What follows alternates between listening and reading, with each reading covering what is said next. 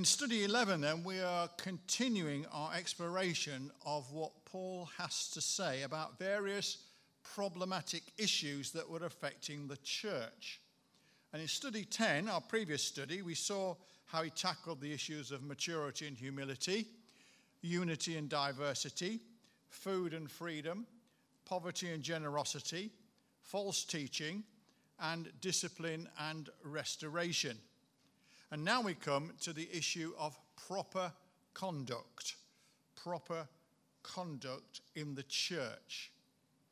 You see, Paul's very concerned that when the church congregation comes together to worship, that everything should be done in an orderly manner.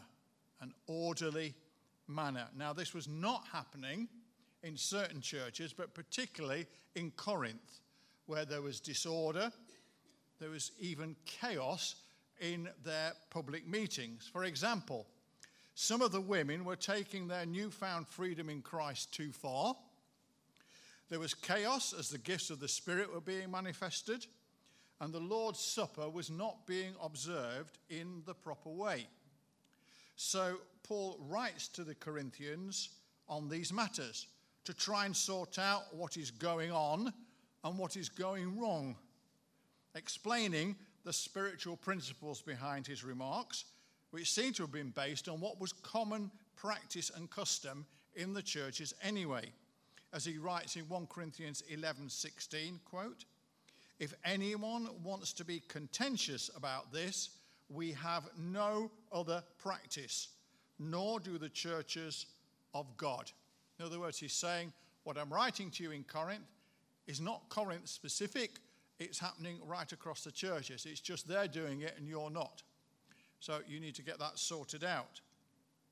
You see, Paul's overriding desire in all this is that everything that happens in their church meetings should bring glory to God. Look at chapter 10 of 1 Corinthians, verse 31. He wants everything to be sure that everything that's said and done brings glory to God. Now, in 1 Corinthians 11, you might like to turn to 1 Corinthians 11, verses 2 to 16, Paul speaks about women covering their heads. Speaks about women covering their heads. Now, what we have to understand is this, that the society of Paul's day was very strict about its women. Very strict indeed. They all had to have long hair and wear a head covering when they were out in public. The only women who flouted this convention, in other words, not wearing anything on their heads and cutting their hair short, or in some cases even shaving their hair off completely, the only women that flouted that convention were the temple prostitutes and the sexually promiscuous. By their dress and their demeanor, they clearly demonstrated exactly what they were offering. And Paul reminds the Corinthians that for Christians, this is not just a cultural, but there's a spiritual aspect to this as well.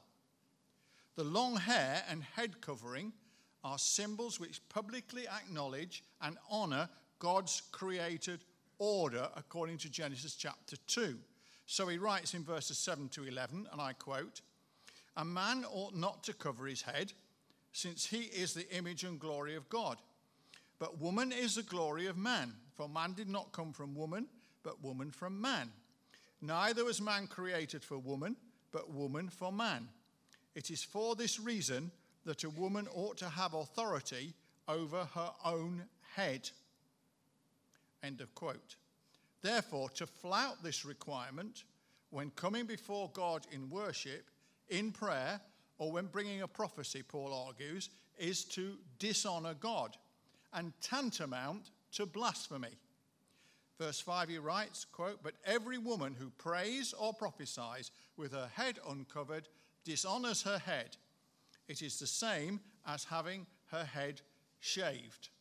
End of quote. Now, apparently some Christian women were actually worshipping with their heads uncovered as an expression of their equality and freedom in Christ. And Paul's pointing out to them that this is going too far. This is going too far. Verse 6, I quote, "For if a woman does not cover her head, she might as well have her hair cut off. But if it is a disgrace for a woman to have her hair cut off or her head shaved," which of course it was in that society, only certain kind of women did that, sending that kind of message, continuing the quote, "then she should cover her head," unquote.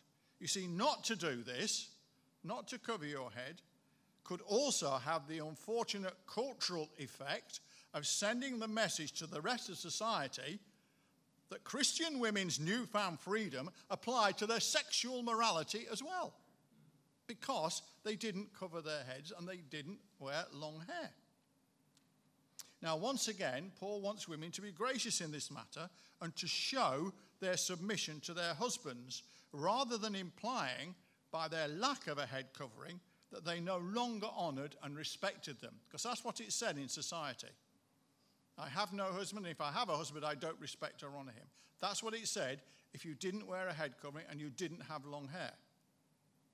However, Paul did acknowledge that Christian husband-wife relationships are as much about partnership as they are about submission. So in verses 11 to 12 he writes, quote, "Nevertheless, in the Lord, woman is not independent of man, nor is man independent of woman. For as woman came from man, so also man is born of woman. But everything comes from God." End of quote. And in contrast to the marriage relationships of his day, Paul sees equality and mutual dependence as key elements in this marriage partnership. And we looked at that in some detail back in study 9. Now, in the light of what he's laid out before them, Paul is convinced that there's only one possible answer to his question, although he does seem to leave the option open in verse 13, as he says, and I quote, "Judge for yourselves, is it proper for a woman to pray to God with her head uncovered?" That's the question. In the society in which he lived, with the conventions that it had, there were cultural reasons for doing it, because it would be sending the wrong message if they didn't.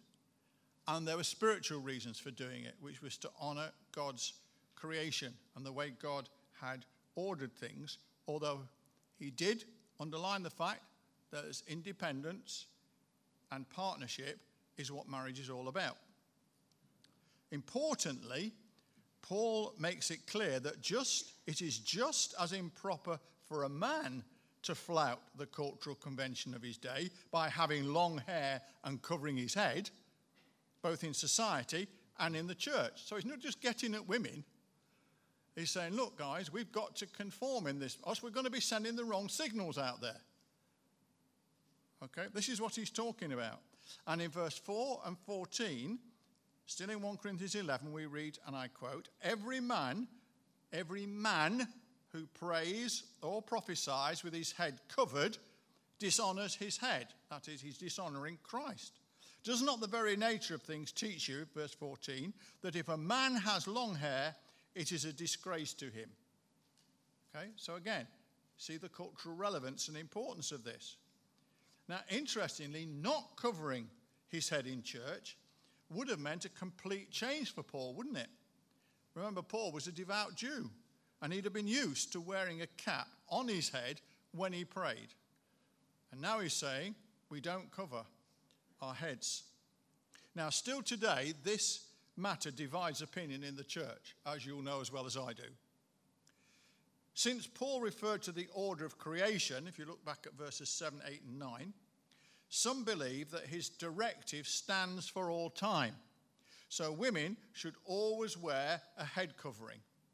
I was brought up in a church where that was taught. All the women wore something on their heads. I can't say all the women had long hair, but all the women wore something on their heads, and there were even scarves by the door if they forgot their head covering, so that they could borrow a scarf and put it on their head. Right? So some churches actually do that, and others go even further than that. They also require women to submit to the authority of their husbands as their head, as it says back in verse 3. So some still believe that directive is still pertinent and important today. Still others take the view that Paul's directives have to be seen in terms of the culture and context of his day, and that we can make up our own minds. Look back at verse 13. Therefore, in societies where it is now no longer a disgrace for a woman to have short hair or cover her head, like ours, these conventions need no longer be followed. Look at the end of verse 6. See, remember, Paul wasn't writing about future generations because he thought Christ would return within his generation. So he wasn't thinking about how we'd be in 2019. Okay?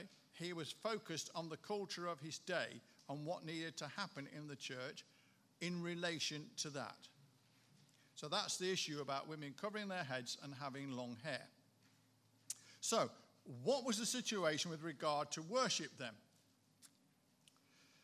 Well, worship in the Corinthian church was clearly a vibrant experience, and the people were very enthusiastic. And if you turn to 1 Corinthians 14 and verse 26, you'll see how enthusiastic they were, because Paul talks about it. And he says, and I quote, "When you come together, everyone has a hymn or a word of instruction, a revelation, a tongue, or an interpretation." Unquote. Unfortunately, what should have been bringing blessing and edification to the church was instead causing confusion and chaos.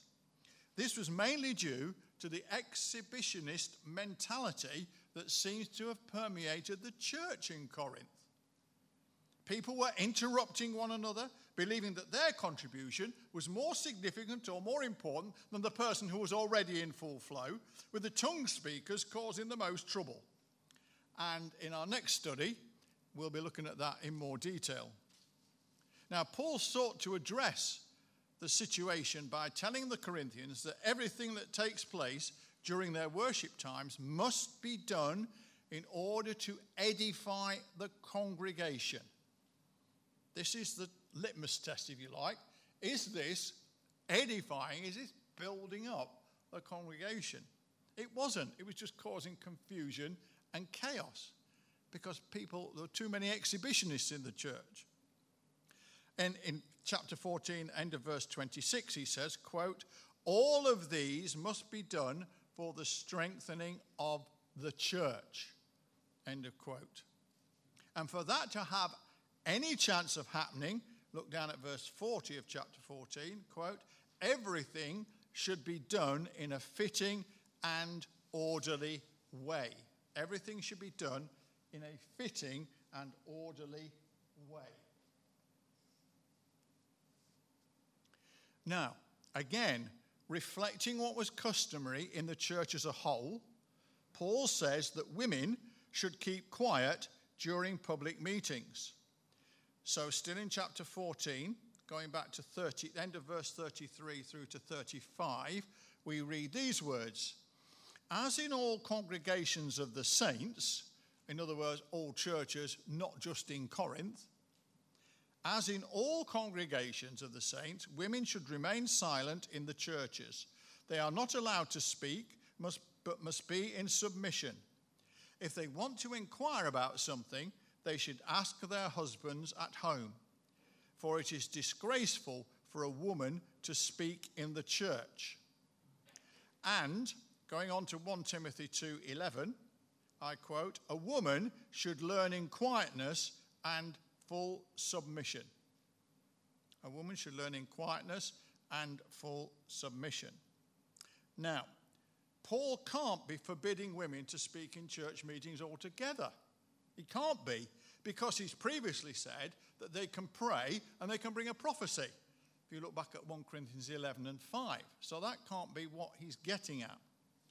The context of this command, and how often do we have to come back to the word context? People will read these things and take them at face value and make all sorts of complaints and noise about some of this, and they don't look into it.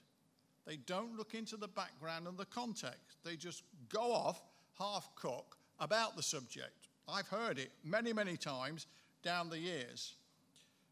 Now, the context of this command for women to remain silent would suggest that some of them were creating disorder during worship by asking their husbands questions about what was going on, possibly having to shout to make themselves heard, and perhaps even causing arguments. Now, the home, then, was the most suitable place for such discussions to take place. He's not saying he shouldn't ask the questions, but to preserve order in the church, it's more convenient if this happens at home. Otherwise, it just multiplies the chaos. It seems likely that women were not normally allowed to speak in any public meetings in society. So if women went to public meetings, they had to keep quiet there. So it wasn't something different. It was what was happening in society. You see, because Paul, again, is anxious that behavior in the church should reflect the customs of the day. Why? And we come back to this again and again in our studies. In order that the gospel may not be brought into disrepute or maligned. This is what troubles Paul, you see. He doesn't want the gospel to be brought into disrepute or maligned by what's going on in the church. Yes, men and women are equal. Yes, there's freedom, but we've got to be careful how we're doing this, that we're not sending the wrong messages, and thereby turning people away from the gospel. Oh, if that's the way they behave, we want nothing to do with it. Now, some would argue that Paul's instruction that women must remain silent in church meetings still applies today, and that one's culture is irrelevant. I have been in churches where that has been laid down. Others would maintain that if it's not disgraceful, is the word Paul uses, and it's the same word here, interestingly, when he's talking about this issue as he used over the head covering issue. If it's not disgraceful for women to have their say in the society in which they live, then both men and women are at liberty to be fully involved in church meetings in an orderly and culturally acceptable way. So like in our society, there is no ban on women speaking at meetings. So therefore, some people would say that in the church it should be the same because of how we organize our culture. Again, Paul wasn't writing for the church in centuries to come because there wasn't going to be one. Now, what about women teaching and women in leadership then in the church? Having written to Timothy in Ephesus about how women should dress, I don't know if you remember that back in study 8, what I call the glamour stakes, how women should dress, Paul goes on to raise the subject of women teaching publicly and being in leadership, and this is what he says in 1 Timothy 2:12. Quote, I, key word, I do not permit a woman to teach or to assume authority over a man. She must be quiet. So as far as Paul's concerned, that's what he does. This is not a blanket ban, by the way, on women teaching in any capacity or situation at all. For example, Paul instructs the older women to teach the younger women in Titus 2:3-4. Timothy was taught at home by his mother and grandmother. See 2 Timothy 1:5 and 3:15. Priscilla, along with her husband Aquila, instructed Apollos in the privacy of their home. See Acts 18:24-28. And we looked at that when we were doing study 2. The example of Priscilla shows that Paul had no problems with a godly woman teaching a man in private. But in public, it was a different matter. Now, some say that here Paul is just addressing a specific problem in Ephesus. All right, he's writing to Timothy. Timothy is a young pastor who needs all the support he can get. There's problems in Ephesus that are being caused by some of the women there.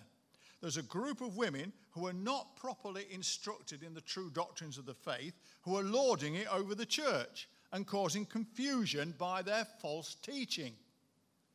Interestingly, the church in Thyatira, which is some 80 miles north of Ephesus, suffered from the overriding influence of one particular false teacher who's referred to in Revelation 2:20 as, and I'm sure you'll know this quote, that woman Jezebel. That woman Jezebel. You see, we have, get this fixed in our mind, that false apostles were always men. No, they weren't. Women were at it as well. Women are equally able to lead people astray as men are, let me tell you.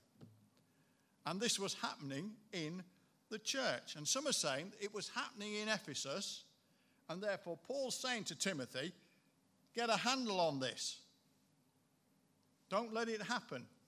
Silence them. Talking about that woman Jezebel, therefore Eve's deception, if you look at 1 Timothy 2:14, symbolizes the false teaching of these women which had to be dealt with. So when he talks about Eve's deception, that's what he means. It means the women false teachers. Others say Paul never allowed women, properly instructed or not, to teach publicly.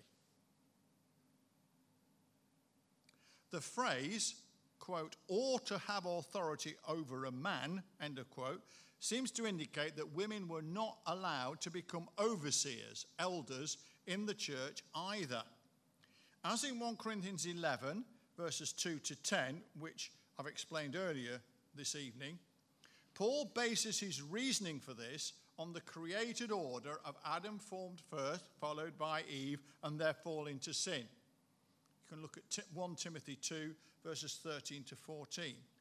However, here's something to get really clear, that Paul himself is clear that priority in no way means superiority. After all, man and woman were both created in the image of God.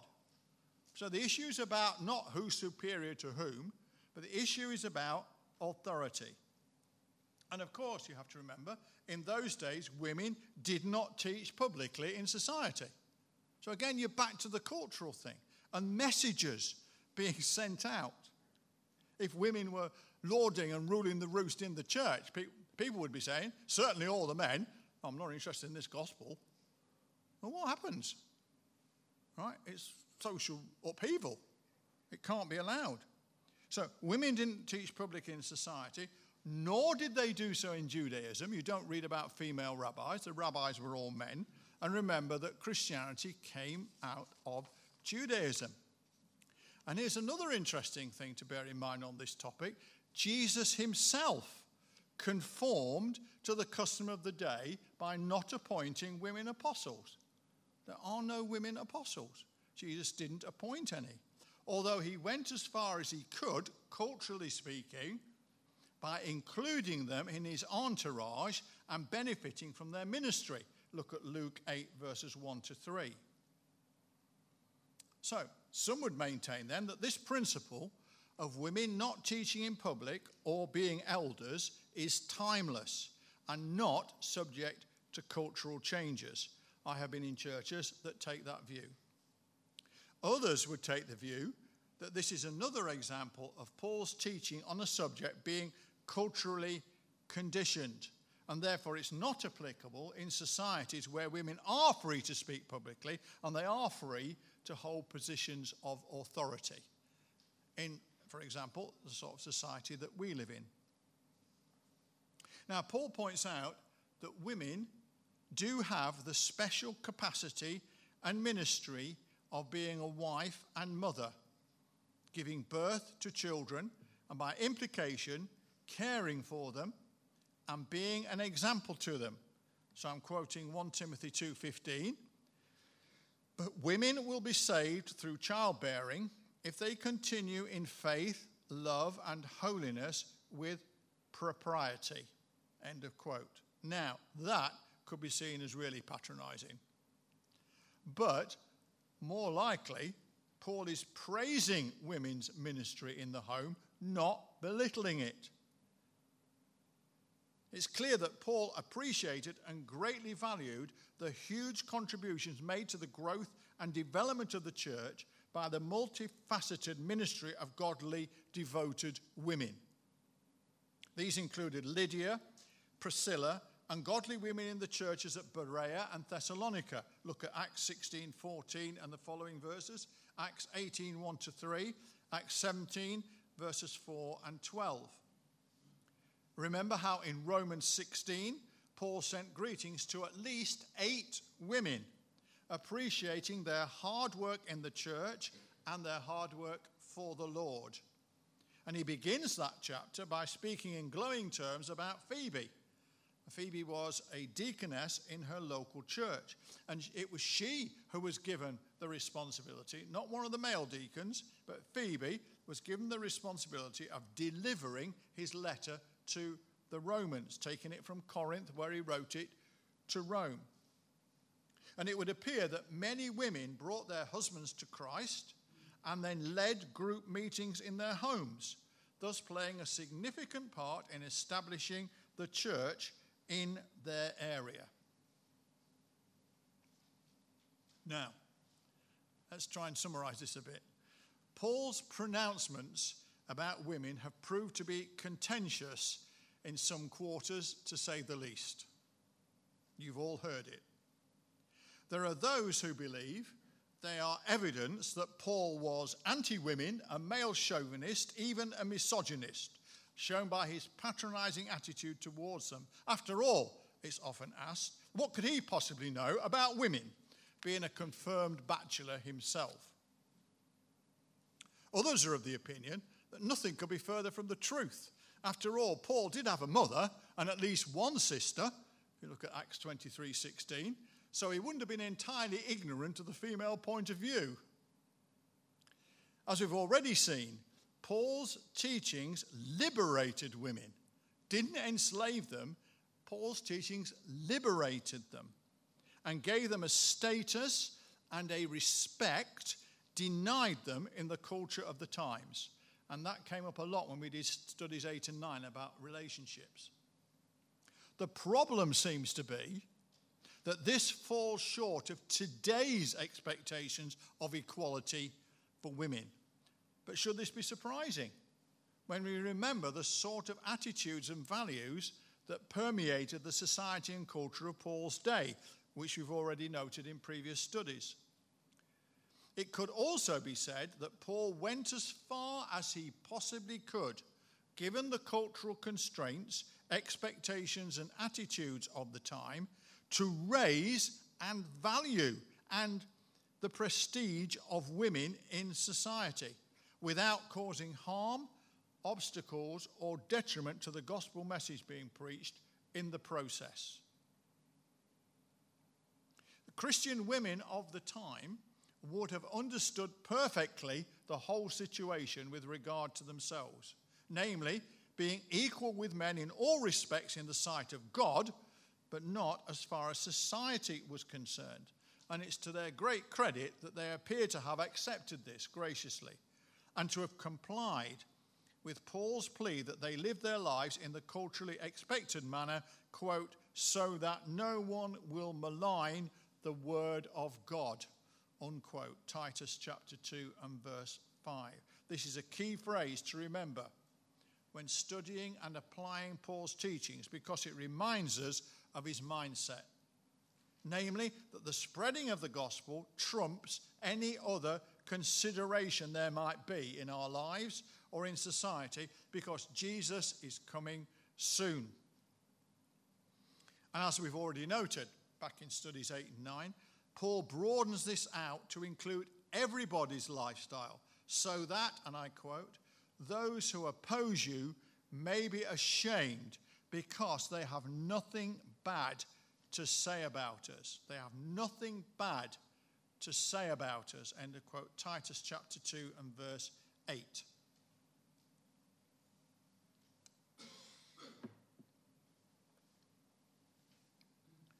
Now let's move on to the issue of proper conduct at the Lord's Supper.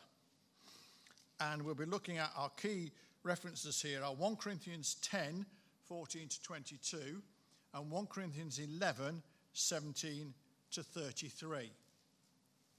proper conduct at the Lord's Supper. You may have thought, well, what on earth are they doing? How could there possibly be an issue about conduct at the Lord's Supper? You come out, you take the bread, you take the cup, you go back and sit down. What could go wrong there? Well, it wasn't quite as simple as that, you see. What we have to start off by remembering is this. Many of the Christians in Corinth had come from a background of paganism and idolatry.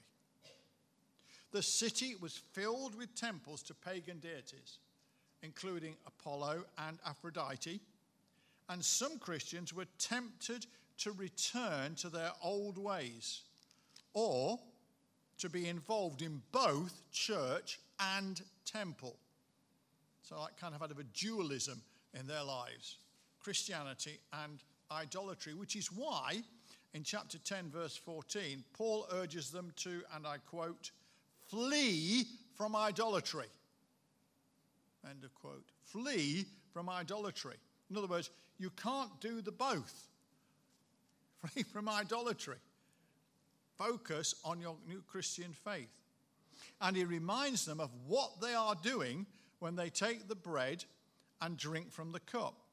In verse 16, quote, is not the cup of thanksgiving for which we give thanks a participation in the blood of Christ? And is not the bread that we break a participation in the body of Christ? So Paul leaves them in no doubt that they must therefore make a choice. They must make a choice between celebrating the Lord's Supper or participating in the worship of idols and the demonic forces behind them. There can be no compromise. Look at verse 21, quote, you cannot drink the cup of the Lord and the cup of demons. You cannot have a part in both the Lord's table and the table of demons. A choice has to be made. You've got to make a break with your old lifestyle. You can't have a halfway house. You can't compromise. You have to make the choice. And then there was the problem of disorder when the Corinthians came together to participate in the Lord's Supper, which led to it being abused. You see, in the early church, the agape feast, or the love feast, was held in conjunction with the Lord's Supper. From the beginning of the church, it was customary for believers to eat together. See Acts 2, 42 and 46. And that coming together to eat became known as the love feast. That's what it was called, the love feast. Because its main emphasis was to show love for one another through sharing food and fellowship. And sharing the Lord's Supper together seems to have become the climax of the occasion. So you're getting the picture. They meet and have a shared lunch, if you like, and then they share the Lord's Supper together. As like the final, it all leads up to that. The agape feast in the Corinthian church was indeed part of its worship, but serious abuses had become evident. The result was that these love feasts, Paul says in chapter 11, verse 17, and I quote, these love feasts do more harm than good. They do more harm than good, unquote, to the church. How could a love feast do more harm than good? Oh, well, we're about to find out. For example, cliques had emerged who only took notice of one another rather than fellowshipping with everyone. The rich members of the church brought lots of food and drink to be consumed by themselves and their friends, while the poorer members went hungry. Some of the rich were even getting drunk. Gone was the original intention of these feasts, where all food would be shared so that the poor at least got a decent meal every week. That was the original intention. But this is what it had become in Corinth. Now, Paul condemned the selfishness that had crept into these occasions. Look at chapter 11, verses 18 to 21, and I quote, "I hear that when you come together as a church, there are divisions among you. So then, when you come together, it is not the Lord's Supper you eat, for when you are eating, some of you go ahead with your own private suppers. As a result, one person remains hungry and another gets drunk." End of quote. This is what was happening. These divisions at the meal were in fact symptomatic of the deeper problems in the church which Paul addresses in this letter. It was symptomatic of other issues that were going on in the church. Now notice, Paul didn't tell them to stop holding these feasts. Rather, he told them that the abusers should be corrected. So in chapter 11, verse 22, and then 33 to 34, we read, and I quote, "Don't you have homes to eat and drink in? Or do you despise the church of God by humiliating those who have nothing?" Down to 33. "So then, when you gather to eat, you should all eat together. Anyone who is hungry should eat something at home, so that when you meet together, it may not result in judgment." End of quote. So with the abuses corrected, every time the Lord's Supper followed the Agape feast, the people will be coming round the Lord's table in a spirit of fellowship and oneness, rather than the Lord's Supper displaying the disparateness and division that was currently evident in the church. That's what's going on.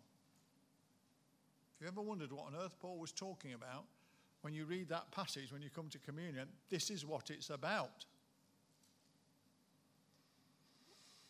So Paul now proceeds to set out the ordinance of the Lord's Supper. Familiar words to many of us in chapter 11, verses 23 to 26. Quote, "The Lord Jesus, on the night he was betrayed, took bread. And when he had given thanks, he broke it and said, 'This is my body, which is for you. Do this in remembrance of me.' In the same way, after supper, he took the cup, saying, 'This cup is the new covenant in my blood. Do this whenever you drink it in remembrance of me. For whenever you eat this bread and drink this cup, you proclaim the Lord's death until he comes.'" End of quote. Now, of course, those words are very, very significant. We've already looked at them in some detail when we were doing study 5. So you need to look back there if you want a refresher on that. Paul goes on to point out how important it is to prepare ourselves properly. To prepare ourselves properly to partake in the Lord's Supper. And not to do so is a very serious matter. As he says in verses 27 to 28, and I quote, "So then, whoever eats the bread or drinks the cup of the Lord in an unworthy manner will be guilty of sinning against the body and blood of the Lord.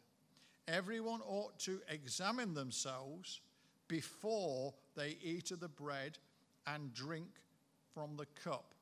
End of quote.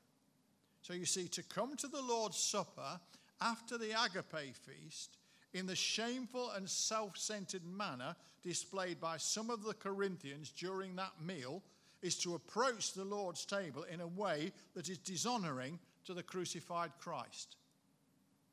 So there's more to it than, I just need to make sure I've asked God to forgive me. Far more to it. Because it was coming in connection with this Agape feast and everything that was going on there. Now, participating in a worthy manner means searching our own hearts. Yes, it does. And it means confessing the sins that we find there to the Lord before we partake the bread and wine. Because to do so with sin in our lives is to treat the sacrifice of Christ with contempt, failing to recognize and respond to what Christ did for us on the cross. And the consequence of this is to bring God's chastening and discipline upon ourselves because we have not acted in a way that shows we understand and appreciate the importance of Christ's sacrifice for us. So in chapter 11 and verse 29 we read, "For those who eat and drink without discerning the body of Christ eat and drink judgment on themselves." End of quote. That's what that's all about. Now, this phrase about discerning the body of Christ may also mean acknowledging that we are all one, that we are united together in Christ. Because back in chapter 10, verse 17, we read, and I quote, "Because there is one loaf, we who are many are one body, for we all share the one loaf." So it's about unity. It's an expression of unity, of being together when we come and take the bread and wine together.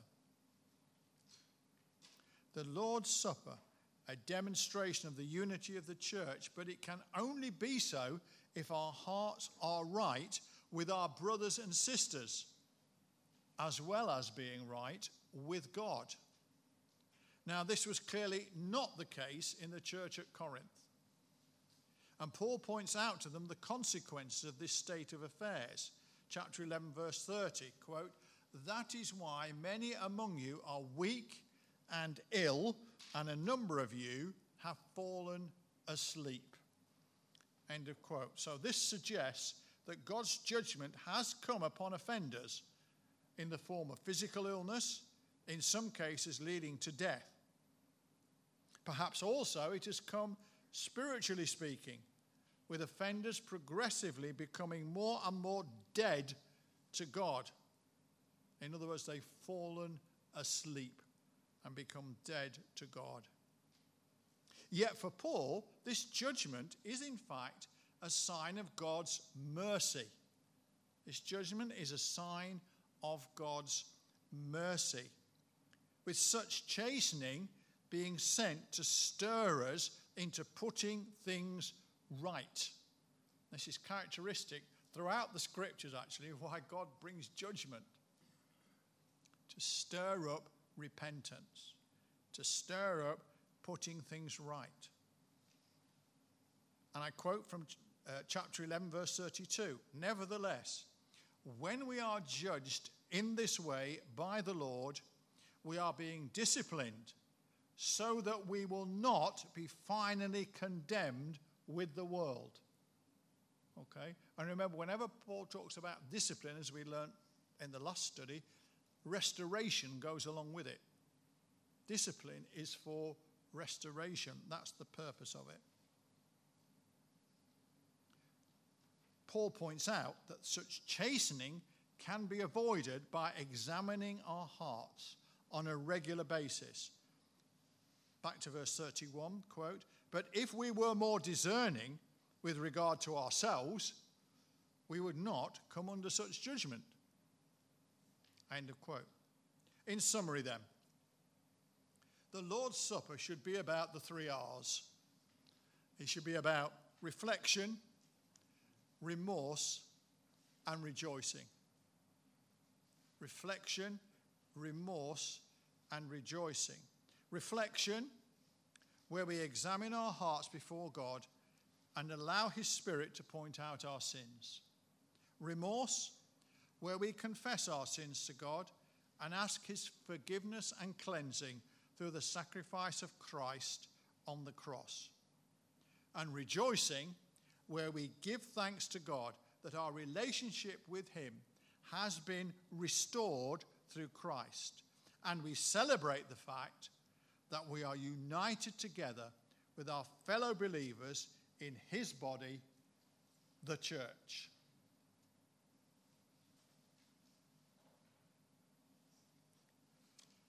Let's now consider then what Paul has to say about leadership in the church. Leadership in the church. Now, in his first letter to Timothy, Paul shows how much he values the role of overseer or elder in the church. In chapter 3, verse 1 of his first letter to Timothy, he says, and I quote, "Here is a trustworthy saying, whoever aspires to be an overseer desires a noble task." A noble task. Now, in Greek culture, an overseer was the term used to describe an official who presided over a civic organization or a religious organization. They were called overseers. Now, elder was the equivalent word used by the Jews. And you'll see if you look at Acts 20, verses 17 and 28, and you look at Titus 1, 5 to 7, that Paul uses the two terms overseer and elder interchangeably. Now, elders were mature men with spiritual wisdom and experience. And Paul identifies the main duties of an overseer in the church as being, and I quote from 1 Timothy 3, verse 2 and 5:17, they should be able to teach and to direct the affairs of the church.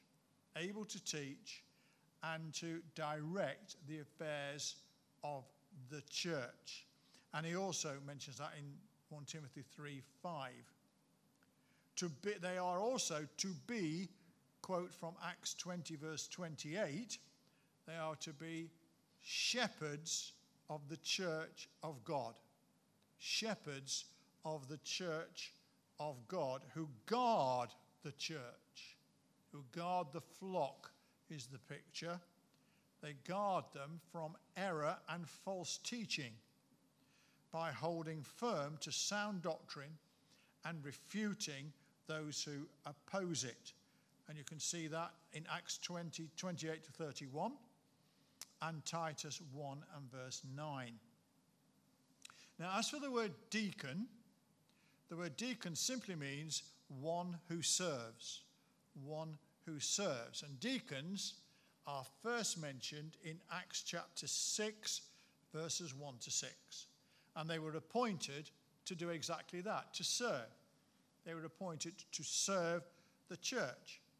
And their service was a means by which the apostles and the elders could be freed from the more mundane duties of running a church, and therefore having the time to focus on the more spiritual development of the congregation, devoting themselves to prayer and the ministry of God's word. So that's why deacons were first brought in, to take that kind of everyday running of the church load off the elders, whose focus was to be more of a spiritual ministry. And in 1 Timothy 3, 2 to 12 and Titus 1, 6 to 9, Paul sets out a list of qualifications that are required of those seeking to be elders or deacons in the church. I'll try and summarize these for you.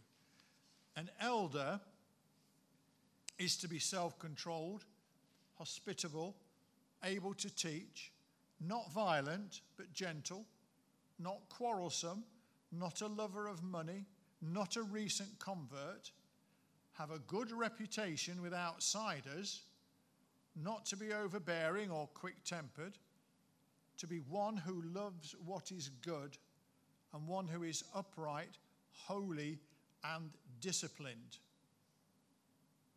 Both elders and deacons are to be above reproach, faithful to his wife, temperate, respectable, not given to drunkenness, someone who manages his own family well and sees that his children obey him and don't run wild, and one who doesn't pursue dishonest gain and who holds firmly to the true doctrines of the faith. And deacons are also to be sincere and are to be tested to see if they are fit to serve. Now, I don't know about you, but I think that's quite some list to fulfill. Quite some list to fulfill. Now, some churches stick to it rigidly, maintaining that a potential elder or deacon must tick every single box on the list. Others show more flexibility on the grounds that some very able Christians could be disqualified from serving, thus depriving the church community of excellent ministry which it desperately needs. This includes leniency being shown over the issue of their marriage history, except, of course, in case of polygamy. Some churches will allow divorced men or women to serve, provided they are living in a committed relationship with their current spouse. Now, Paul always refers to elders as being male, which is not surprising, is it, given the patriarchal culture and attitudes of the time, of which we are now well aware. Now, some would say that this should continue, irrespective of changing culture and attitudes out there in society. Others would maintain the opposite point of view, saying that nowadays women are to be found in positions of leadership and authority in many cultures. So the same opportunity should be afforded to the women in the church, just as it is in society. And that women who seek such an office and meet all the qualification requirements have every right to put themselves forward for eldership. When it comes to deacons, however, there should not be any dispute. 1 Timothy 3:11, quote, "In the same way, the women are to be worthy of respect, not malicious talkers, but temperate and trustworthy in everything," end of quote. And the word translated the women here could mean the wives of deacons, or it could mean deaconesses, which implies a separate office, or simply female deacons. Writing to the Romans, as we've already seen, Paul commends to them the lady to whom he has entrusted the delivery of this letter. Romans 16:1, quote, "I commend to you our sister Phoebe, a deacon of the church in Cenchrea." The word deacon here refers to a Christian designated to serve with the elders of the church in a variety of ways. Now, there certainly were women who served the early church by visiting the sick, by helping the young women, and by seeing to the needs of the poor. And Paul writes that Phoebe had been, quote, "a great help to many people, including me," Romans 16 and verse 2. Paul encourages the churches to respect and honour elders and deacons. 1 Thessalonians 5:12-13, quote, "Now we ask you, brothers and sisters, to acknowledge those who work hard among you, who care for you in the Lord, and who admonish you. Hold them in the highest regard in love because of their work." So elders and deacons are to be honoured and respected. Paul also tells Timothy, I quote, "The elders who direct the affairs of the church well are worthy of double honour, especially those whose work is preaching and teaching." And that's 1 Timothy 5, verse 17. So that's elders and deacons. And in his letters to Timothy, Paul gives advice and instructions to help him in his role as pastor of the church in Ephesus. And the principles laid out here are still pertinent for those in leadership positions today. Paul warns Timothy to be on the lookout for false teaching and not to allow it to infiltrate the church. And here Paul refers specifically to some of the teachings of the Gnostics, which Timothy is to refute by instructing the congregation in the true doctrines of the Christian faith that he has espoused. You see, mistakenly, the Gnostics believed that the material world is evil, and mistakenly doing so, quote, "they forbid people to marry and order them to abstain from certain foods, which God created to be received with thanksgiving by those who believe and who know the truth. If you point these things out to the brothers and sisters, you'll be a good minister of Christ Jesus, nourished on the truths of the faith and of the good teaching that you have followed. Devote yourself to the public reading of Scripture, to preaching and to teaching. That's 1 Timothy 4, verses 3, 6 and 13. And in verse 7 of that same chapter, Paul urges Timothy, quote, have nothing to do with godless myths and old wives' tales. Rather, train yourself. Interesting phrase. Train yourself to be godly. Becoming godly isn't something that descends upon us from on high. Becoming godly is something we have to work at and we have to train ourselves to do. Now, not only is Timothy to, quote, command and teach, unquote, the truths of the faith, but Paul wants him to live them out in his life. So in chapter 4, verses 11, 12 and 16 we read, and I quote, set an example. Set an example for the believers in speech, in conduct, in love, in faith, and in purity. Watch your life and doctrine closely. Persevere in them. And Paul reminds Timothy of what happened when he was commissioned for God's work some years ago in Lystra. Verse 14, quote, do not neglect your gift, which was given you through prophecy, when the body of elders laid their hands on you. And you can see that, a record of that in Acts 16, 1-3. And back in study 2, we did talk about that. Timothy is to be sensitive to the people in the church and to develop good and proper relationships with them. Chapter 5, 1-2, and I quote, do not rebuke an older man harshly, but exhort him as if he were your father. Treat younger men as brothers, older women as mothers, and younger women as sisters with absolute purity. So being sensitive to people in the church with the aim of developing good and proper relationships.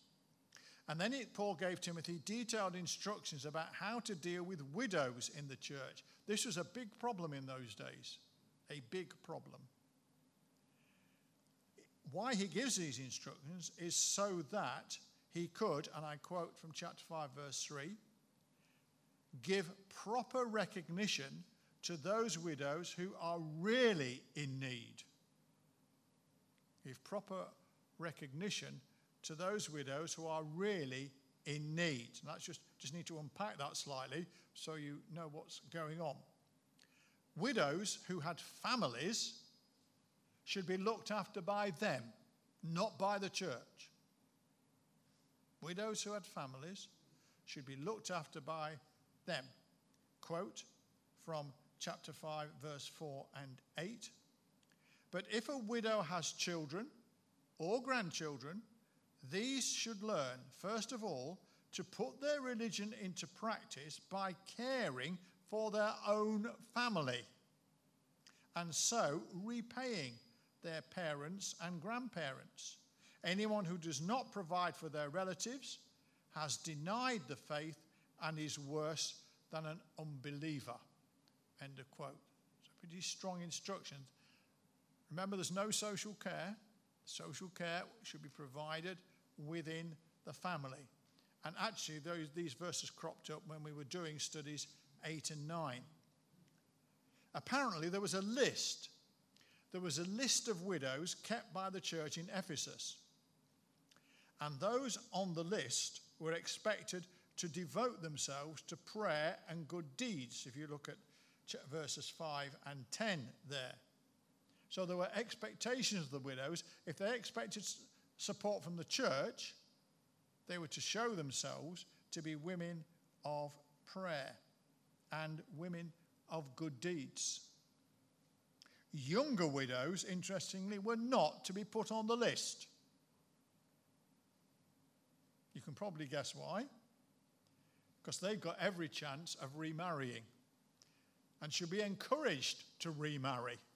Look at verses 11 and 14.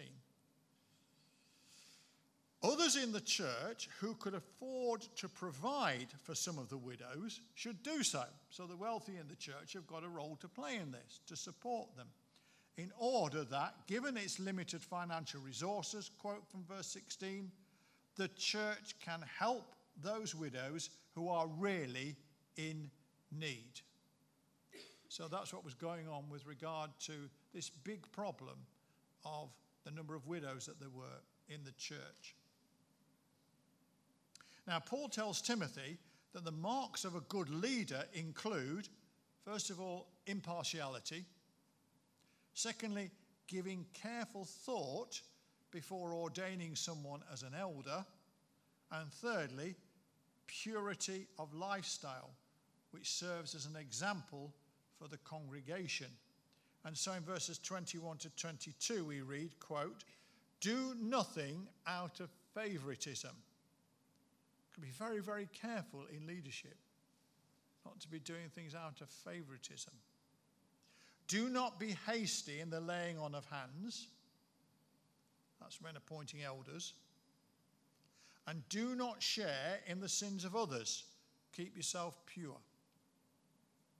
And Paul returns to this latter point in his second letter to Timothy, where he says in chapter 2, verse 22, quote, flee the evil desires of youth and pursue righteousness, faith, love, and peace.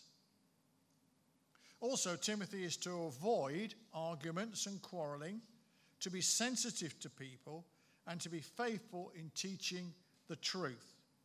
So, chapter 2, verses 23 to 25, quote, don't have anything to do with foolish and stupid arguments.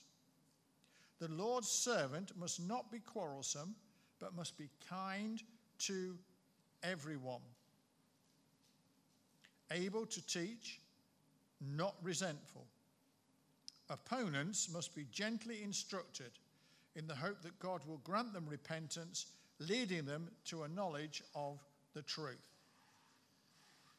And once again, Paul encourages Timothy to, quote, continue in what you have learned and have become convinced of, the Holy Scriptures, which are able to make you wise for salvation through faith in Christ Jesus. That's chapter 3, verses 14 to 15.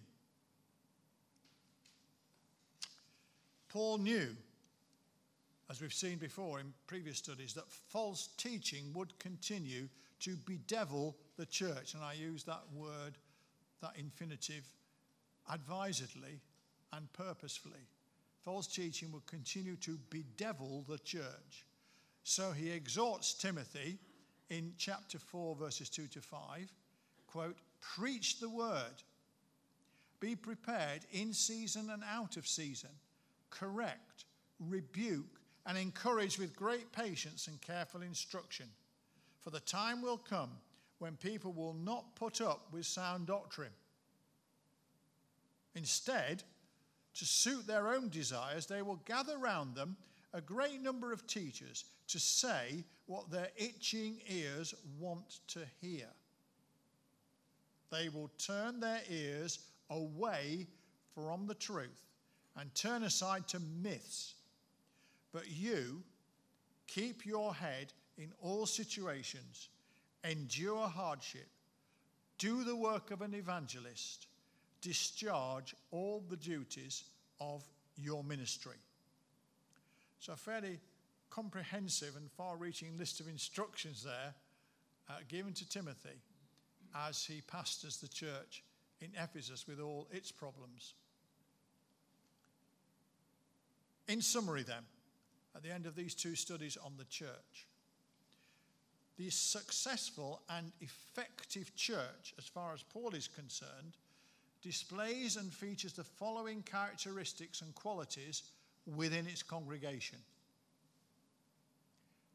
unity within diversity, teamwork, spiritual maturity, humble service, right relationships between members marked by inclusiveness, sensitivity, love, commitment, pastoral care, and consideration for each other.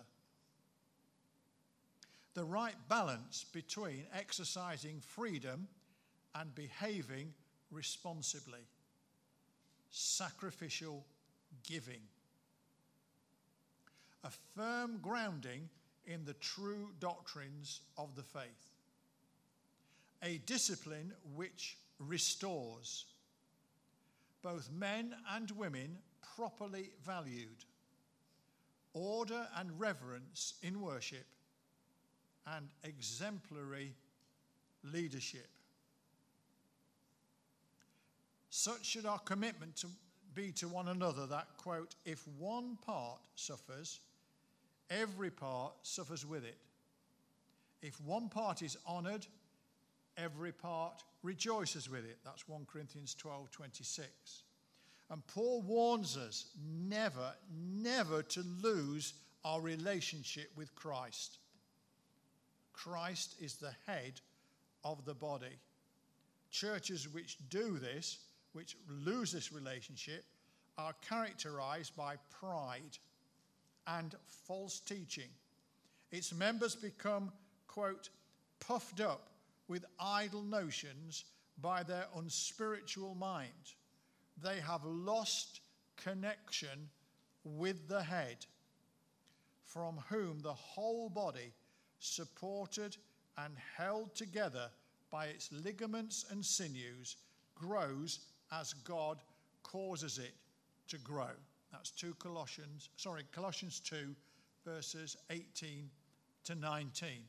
Let's make sure that our church never loses its relationship with the head of the church, our Lord Jesus Christ. Amen.